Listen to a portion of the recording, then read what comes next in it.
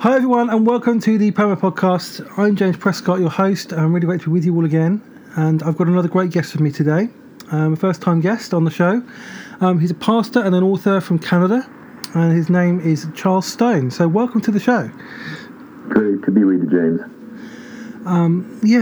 And you've just released a book which I think we're going to talk about today, which is on a really fascinating subject, and it's to do with spirituality and also a bit of science and stuff about the brain, and a concept called holy noticing, which is the name of the book as well. So I'm really interested to explore this. Just tell us a bit about the concept of holy noticing and what it actually means.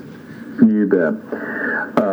Well, it's actually my kind of take on something that is very, very popular today, mindfulness. Mindfulness is big in the UK, it's big in Canada, it's big in the States. It's in schools, athletes are practicing it, it's in businesses. And I realized that kind of my tribe, Christians don't have a lot of accessible content on this very important practice that has a lot of scientific support and a lot of biblical support. So I define holy noticing, first of all, as an art. It's not necessarily a science, although science supports it. And here's how I define it. Holy noticing is noticing with a holy purpose, God in his handiwork, our relationships, and our inner world of thoughts and feelings. So that's kind of my working definition of it. It's really been in process for the past few years and culminated in the book. Yeah, and it's a really fascinating book. What led you to kind of start noticing this art of holy noticing? Well, actually, it's a very visceral thing for me, James. It started in a high chair. Now, I was not in a high chair, but my youngest daughter, Tiffany, 32 years ago, we were in a little town in the southern U.S., and it was Christmas Day. I was feeding her pureed peaches or something like that, and I noticed her left eye was quivering, and that's just not right. So we were really freaked out there, and a couple of days later went to the doctor. He said, it's probably something called a strabismus, something she'll grow out of. But when you go back home, we lived in the large city of Atlanta at the time, you might want to see a specialist. Got back home, saw a specialist. He said, it's probably a strabismus, but we'll take a scan of it anyway. A few days later, got a CAT scan. On the way home, pulled in the driveway. As I was opening the front door, the phone was ringing. Ran into the kitchen, picked it up, and it was the doctor. He said, Mr. Stone, we have the results of the CAT scan. He says, your daughter has a lesion. Now, I didn't know what a lesion was. I thought, I'll take the antibiotic and it goes away. And then he said something that changed the trajectory of our lives for the next 20-plus years. He says, your daughter has a brain tumor. Tiffany was a year old, had a brain tumor. So fast forward ahead, over the past 2 to 3 decades, we've lived in this neuroscience world, this neurological world. She's had a dozen brain surgeries. She's had this experimental treatment. She's had 2 devices put into her body and out of her body, part of her brain removed. She's doing pretty well right now. She's going to seminary to be a chaplain. But what this did for me, James, I began to question myself. I was a committed Christian. I practiced all the spiritual disciplines, Bible reading, Bible study, prayer, fasting, all those kinds of things. But there was something still missing. I was anxious a lot. I reacted as a leader. I was a pastor, and I reacted to people. There was just kind of this lack of peace. So I began asking myself, is there a missing piece in me understanding how my brain works as it intersects spirituality, which led me to begin researching and studying. I got a degree in the neuroscience of leadership, and out of my thesis, which was on mindfulness for the Christian leader, came this book over the past couple of years I've been working on it. So that's really how it started, that visceral connection with my daughter having a brain tumor. That's what really led to the book. It's often the way that happens, that the circumstances of our own lives kind of shape our story so powerfully, and our own journey. I've found that in my experience as well, that a lot of the creative work I've done and a lot of what I've learned has come from circumstances and tragedy as well. Yes. Because obviously getting a brain tumor at 1 year old is like, that's a huge deal. And it's so great that like you're saying, she's training to become a chaplain as well. Yes, she understands pain, and she understands the pain people are in, and that's what she wants to do. That's amazing. That's really awesome. But so kind of from a kind of Jesus perspective, in particular, but also just from a general perspective of mindfulness as a whole, like what are kind of the benefits that you've experienced of mindfulness, and what are the kind of, from the research you've done, what actually neurologically are the benefits? Yeah. Well, currently, because of the advent of the functional MRI, MRIs, many people have it, you get this big tube and this real loud sound, these magnets are operating to kind of peer into the brain. The functional MRI is an application of that developed maybe 20 years ago, which can actually look at the function of the brain, where certain parts of the brain light up. They're not actually lighting up, but it's just noticing more oxygen going there. So they've been able to, neuroscientists have been able to peer into the brain from that perspective without cutting into it. And every year in the past few years, hundreds of studies are being done, and they're being replicated, which increases your confidence level. And they're really good studies. So just kind of a snapshot of the benefits that neuroscientists are discovering. There are benefits to your body. There are benefits to your relationship. There are benefits to managing difficult emotions. There are benefits to handling thoughts that kind of snowball when we ruminate over some problem. And there are benefits spiritually. So there are several broad categories that science is discovering. And of course, we see it also in Scripture. These kinds of things that we practice are beneficial to us. And now science is confirming what we have seen over the centuries from the Scriptures. Yeah, this is a fascinating thing for me. I've noticed this a lot in lots of different areas recently, that science seems to just confirm things which were written 2,000 years ago. That just in another language. It's really interesting that because science shows that we operate best in relationship, and that at a cellular level, that everything's in relationship, and kind of you look at like not just Christianity, but a lot of different scriptures talk about the benefits of relationship and healthy relationship, and that, we were meant to be in relationship, and community and all of that kind of thing. So there's a lot of there's loads of other areas where this seems to be applying, but it's kind of science and spirituality kind of coming together. I've learned a lot about spirituality through science. Let's put it that way. Well, I consider myself a geek. My undergrad degree is engineering, and I've got this neuroscience degree, and so I love learning. And I think God made us with the desire to explore His universe. And so I think it's part of the way God created us to want to learn, and science is one of those vehicles through which we learn about God's creation.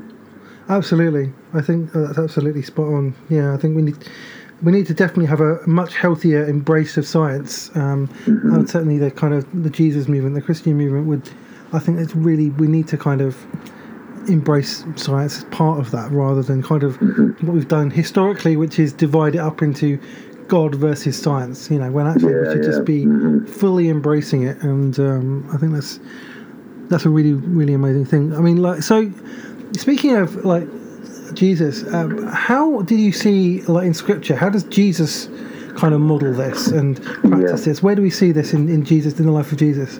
Well, Jesus was the prototype, the perfect example of someone who truly noticed. Several examples. One example, I'll just name two or three. In that day, a Samaritan woman, which is kind of half Jew, half Gentile, was really looked down upon. And there was this common watering hole, a well, people get their water, and she was considered a non-person. Jesus was there. She came to this well, and He noticed her and engaged her in conversation. Another time when the disciples were trying to keep children from coming to Jesus, Jesus noticed the children and invited them into his presence. Another time, lepers were required in that day. You had to stay so many meters away from healthy people. And one day, somehow, these a group of lepers knew that Jesus was walking down the road with his disciples, and Jesus noticed that they were calling for him.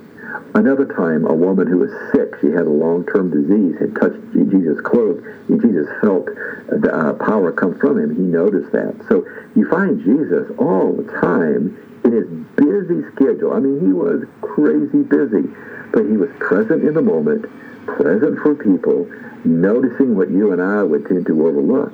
And then you also alongside, Jesus also pulled away to be with his heavenly Father.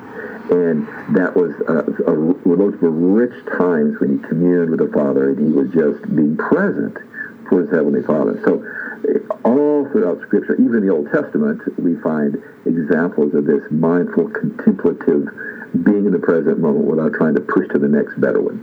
That's right. Yeah, I mean, so much of contemplation and mindfulness is about being fully present in the moment, rather than what we often do in kind of Western culture is we either live from the past or we live from the future, And it's not that those two things. It's not that acknowledging the past and dealing with the past or planning ahead to the future are bad things, but often we get so caught up in those things that we forget to be fully present in what we're experiencing right now and where we are. And those stories are really, really powerful. And it's like, I mean, to us, when we read, I guess some people, when they would read those stories, it's like, well, of course it's obvious Jesus would notice this woman because she was at the well, or it's obvious Jesus would notice these children, but it probably wasn't, and nobody else was noticing them.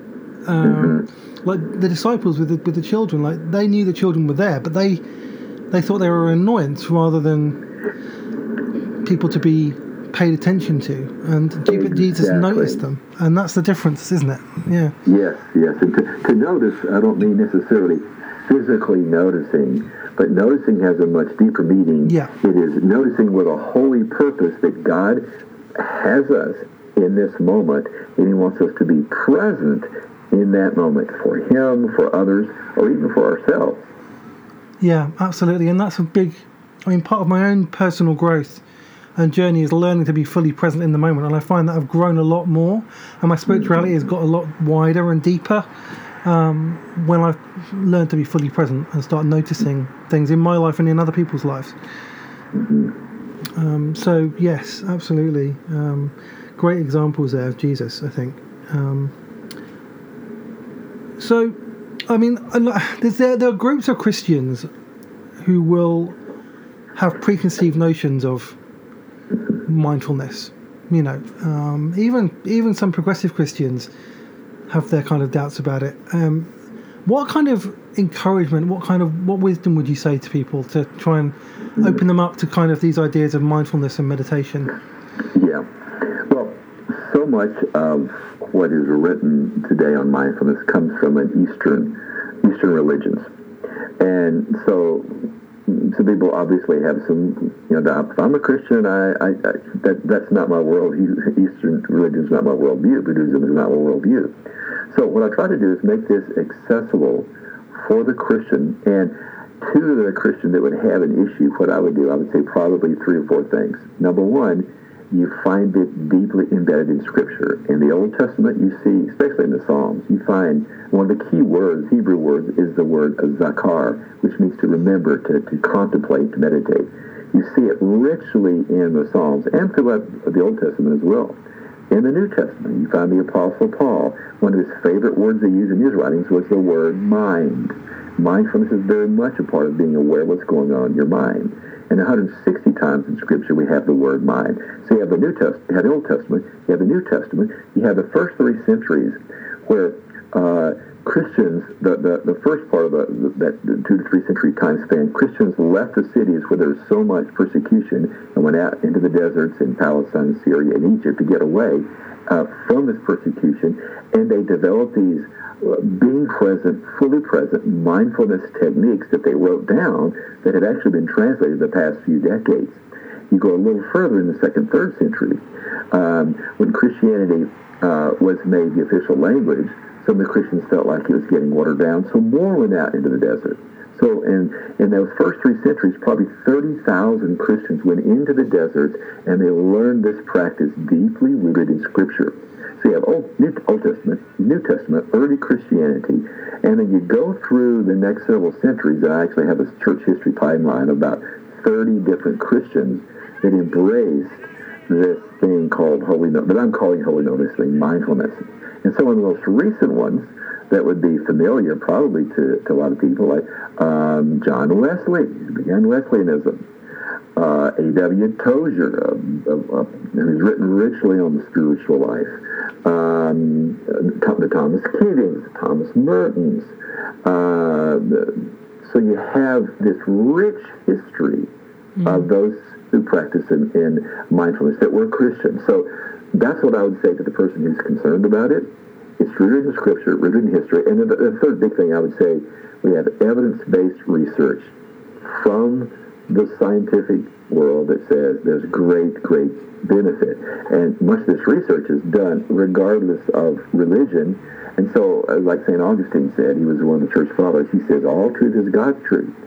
So we can learn from science. So I'd say those three things, the Scriptures, history, and science, would give a strong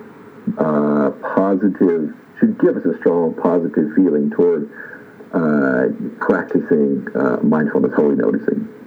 Yeah, there's a lot of background to it, and I've been discovering a lot more about Eastern perspectives on Jesus and Christianity, which have also kind of led me towards the mindfulness thing, the stuff you're talking about. And it's just there's just so much evidence that it's a positive thing for your spirituality. And one other thing I was thinking about was Jesus. I've talked to a lot of people about the humanity of Jesus. That that growing up he would have kind of been a social outcast. He would have been a bit of a because of his background and birth. He would have been a bit of a social outcast, and he wouldn't be able to get married. And then he lost a parent. So he would have gone. He went through a lot of trauma before he even started preaching and became a public figure. Like and he, as a human being, he would have had to learn how to deal with that. And so this practice, I suspect, I wouldn't be surprised if it was part of that. This kind of contemplation and meditation, all this, the holy noticing, would have been absolutely part of his healing process potentially. And certainly, I've been working through a lot of trauma from my past, and I know that mindfulness and meditation has been a big part of that for me. So, that's kind of another example, I think, of that. What's interesting, a lot of the secular protocols dealing with various mental challenges are using mindfulness as one of the tools. And they're also finding out that when it comes to like anxiety and depression, that mindfulness is, in some cases, just as or more effective than medication. And, with a good doctor, I'm fine with medication. If you got going through depression or anxiety, find a good doctor. Medication may be something you need. But they're finding that mindfulness actually is as effective or more effective in some cases. So, again, this incredibly good research has been so helpful. Yeah, absolutely. There's just so much evidence that supports it. So is there kind of a... I don't like to kind of distinguish between the kind of the secular and the Christian in terms of those binaries, but for some people that kind of works, and especially those people who maybe are a bit skeptical about it. So in terms of how would you kind of distinguish kind of Jesus-centered mindfulness to mindfulness practices that other people talk about? Yeah, well, it's really a good question. The way I would answer that question is, the first thing I would say is there is exercise. There's not Christian exercise. Yes, absolutely agree, 100%. Yes. Yes. So some of the practices that someone who's not a Christian might practice, or someone who is a Christian might practice, would be similar, like attention to the breath, like metacognition, which is being aware of your thinking, like naming your emotions, because they say if you name your difficult emotions, you call them out, it actually quiets the fight-flight part of our brain. So there's some of these common practices. But the big distinction that I make is, for the Christian, the ultimate goal of practicing mindfulness is to really become more like Christ in our conduct and our character and our belief and our behavior. So the motivation is kind of wrapped up in the definition, noticing with a holy purpose. That purpose is ultimately, I want to become more like Jesus in how I live and how I think. Now, with that as a motive, it's not like I dismiss these benefits, these mental benefits and body benefits. But the motive, I think, is probably one of the most distinctive differences. And the other piece is, I have this little acronym that I suggest people to use called BREATHE to kind of help them remember some of the parts of mindfulness. It's tied to Scripture. And that's what, in the first through third centuries, these desert mystics that went out to be with God, they tied what they were doing deeply to Scripture. So I'd say those are the two distinctives. Similar kinds of practices, attention to the breath, metacognition, those kind of things. But the motive, become more like Jesus, and the deep tie to Scripture as a part of transforming our thinking and our minds. Yeah, and you mentioned that breathe model, and I love that name for a model, by the way. I think it's a really great name for a meditation model, because it's so much about breathing. And in the Scriptures, the word for breath is the same word as the word for spirit, which I think is brilliant. So what is this kind of breathe model that you talk about? Sure. Well, what I've done is taken the word breathe and breath. It's a pretty common concept and word in Scripture, Old Testament and New Testament. And I've made it into an acronym. And we use them all the time, like, BFF, that stands for Ever VIP, very important person. So it's a simple way to remember more content by remembering the acronym first and then what goes with it. So each letter stands for a certain aspect of holy noticing. And I'll just go through them quickly here, and we can pick out an exercise if you like for me to, and I can explain a little more detail. But B stands for body, and essentially it's a check-in. It's a personal check-in. B stands for body. R stands for relationships. E stands for environment, your current setting. A stands for affect, which is really another word for emotions, affect. T stands for thoughts. H stands for heart. And E stands for engage, because holy noticing, a mindfulness in a Christian perspective, is not just something you do like in your morning devotional time. It is something you do there, but you live it out. And the E stands for engage the world like Christ. Live out this new life. So each letter stands for particular aspect: B for body, R for relationships, E for environment, A for affect, T for thoughts, H for heart, and E for engage.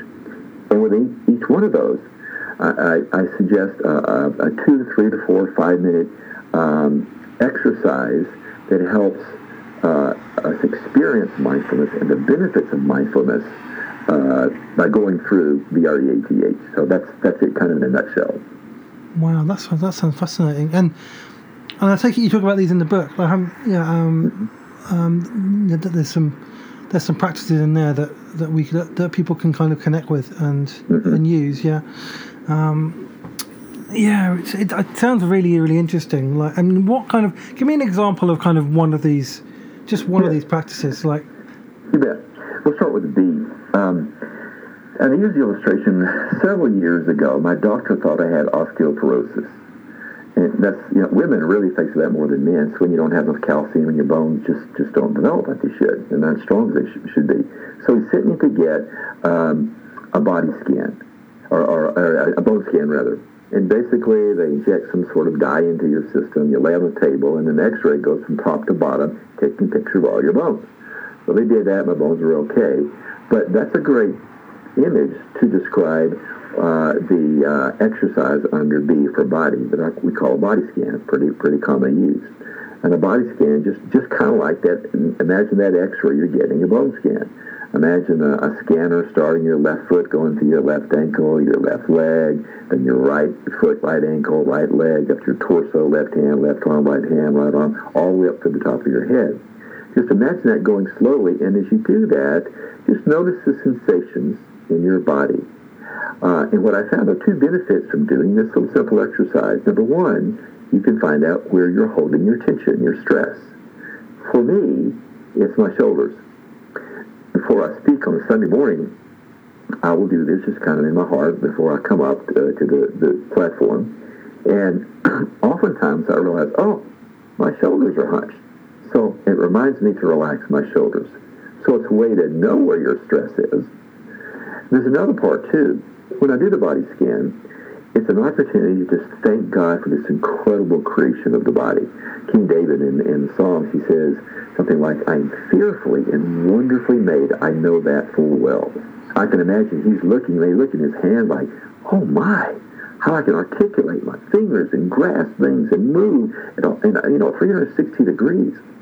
So what I do with this body scan, starting out with a B, sometimes I'll stop like, I stopped at my shoulder recently. I've been kind of having some difficulty with my shoulder. I just stopped and said, Lord, thank you for this incredible thing called the shoulder, with all these muscles and ligaments and sinews and bones that allow us to move in all these different directions. So what the body scan does, not only does it help you find out kind of where your tension is, but it starts your day with gratefulness. And evidence-based research tells us there are all kinds of benefits to being grateful. So it's a way to find that tension, but also a way to begin your day with a grateful heart that can potentially carry on for the rest of the day. So each one of those aspects has a simple exercise like that. That's amazing. That's really incredible. That sounds really, really, I love that. It's beautiful. And it's just, when you connect with all of that, there's something about breathing. Like, there is something about breathing when you just stop and you pause and you breathe from your stomach, like, and you just breathe in deeply, that connects you with your soul and connects you with yourself. It just, that feeling of being able to breathing is just this. There's something really sacred about it. Well, it's interesting, James, in that those first 3 centuries, these early desert mothers and fathers, desert mystics, they practiced something called the Jesus prayer. And it's basically the combination of two scriptures, I think, from Matthew. And on the in-breath, it would be, Lord Jesus. On the out-breath, it would be, have mercy on me. They do this often. Lord Jesus on the in-breath, on the out-breath, have mercy on me. Just, in their mind. And so this is one of the techniques I suggest is when you start a mindfulness, a holy noticing experience, create your own breath prayer. It may be that one of the ancient mystics used. The one I have used is simply one that just works for me. Holy Spirit on the in-breath, breathe on me on the out-breath.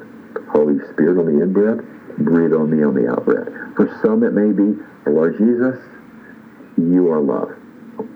Lord Jesus, on the in-breath, you are merciful. And so it's a simple prayer that we combine with the slow breathing.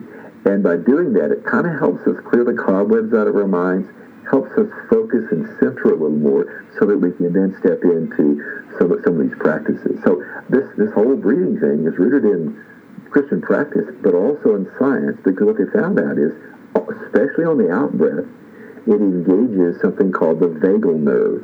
The vagal nerve is a long nerve from the back of your head into your gut area. And when you engage that vagal nerve, it's called good vagal tone. That's a fancy description for it. It actually calms us. It engages what's called our parasympathetic nervous system. Yes. It calms the fight-flight part of our nervous system, of our body, and of our brain. So there are biblical examples of using the breath in the Bible, in history, and then also science tells us the benefits of deep, slow breathing. Yeah, absolutely. It's really, really interesting, and so helpful, I think, as well. I think a lot of people will benefit from what you're talking about. So kind of just from the science of it, how do these practices kind of help the physical health of the body?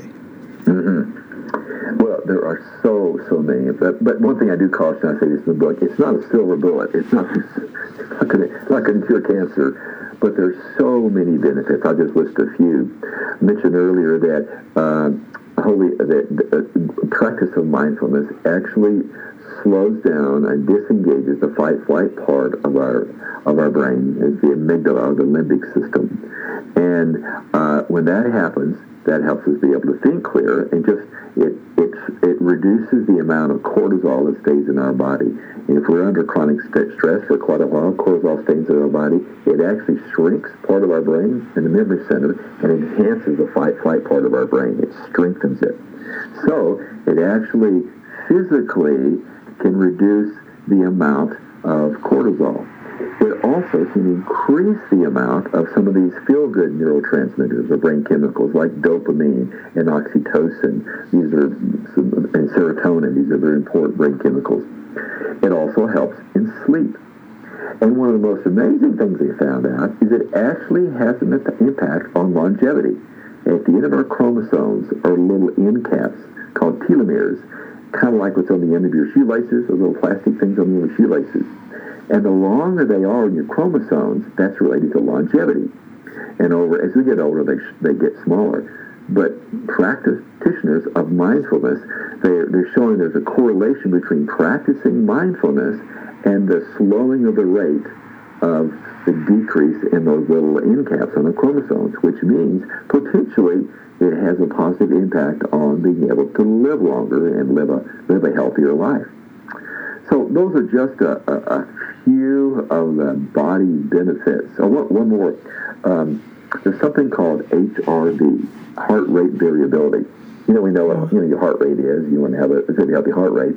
The heart rate variability is a new measure of overall health, and heart rate variability is a difference between the heartbeats. What they're finding is that mindfulness actually enhances heart rate variability, which in turn enhances the kind of overall measure of health. So there's a bunch of benefits to the body. That's fantastic. Yeah. And as someone who's practiced mindfulness, I can definitely vouch for that. I am physically and mentally a lot healthier for practicing mindfulness and deep breathing. Mm-hmm. It just has so many benefits. This is really, really great. And so, okay, I think you mentioned a little bit about the connection between holy noticing, mindfulness, and empathy. So just kind of unpack that a bit for us. Yeah. Well, what they found is that a person who practices mindfulness is going to be more empathetic. That is, be able to feel with the pain of another, but also take action. You can feel sympathy with somebody and don't do anything to help them out. But empathy is a step beyond where you really want to help. And one of the studies was they had these people in a waiting room, doctor's waiting room, and they had what they call a confederate. This is the person part of the study that's kind of faking it. It was a woman who came in, and she had a fake cast on, and there were no chairs left. And she was groaning, obviously in pain. All the chairs were filled, mostly by men. And over a period of time when they did this study, some of these men who practiced mindfulness, some of them had not. Those who practiced mindfulness were more apt to get up and give a seat to the woman who was groaning. So they've done several kinds of studies like that to determine, as we practice mindfulness, it makes us more attentive to the suffering and hurting of others. And like Jesus, he wanted to alleviate that suffering, or at least come alongside and walk with him through that suffering. So it actually enhances empathy and the actual behavior to help relieve suffering and hurt. That's fantastic. That's really, really great. Because we need more empathy in the world, Mm-hmm. Oh, yeah. We need more empathy, we need more compassion, we need more, connection between people, because there's so much division at the moment between people. And you're right. You see that on social media, you see that just in the world in general. It's like there's so much division and we need more empathy. So this is a really good way of helping develop that in ourselves, because some people are more naturally empathetic than others, but I think if I think it's something we can all learn to develop. So absolutely. So just like finally, what would kind of be what would be the one thing that you want people to take away from this book and this The one thing I would take away is, and I would speak this to the Christian reader, you don't have to be afraid of mindfulness. It is rooted in Scripture. It is rooted in history. And good science supports the benefits of it. And fundamentally, mindfulness can be another tool to put in your toolbox of spiritual formation practices that can profoundly impact your relationship with Jesus in a positive way. Awesome. That is awesome. And so where can people get the books available now, Holy Noticing? It's available now. It's on amazon.co.uk. It's available there. And they can learn more about it by going to holynoticing.com. And a little pop-up will come up. They can request like a little free ebook. And if they want to follow my main website, charlesstone.com, 2 S's in there, charlesstone.com. So 2 or 3 ways to connect with me, and then just Amazon has the book. Great, fantastic. And it's available now? It's available now, yep. Awesome, fantastic. Well, I'm sure that book's going to benefit a lot of people. I just love talking about these kind of concepts because I think they're so important. Mm-hmm. They're so beneficial for us in so many different ways. So thank you for writing this book, and thank you for talking about this with me today. Well, James, thank you so much. Enjoyed talking with you. Yeah, thank you. Check out this book, everyone. I really want to encourage you to start practicing mindfulness because it can be so helpful. So thank you everyone for listening. Take care, and we'll be back again soon.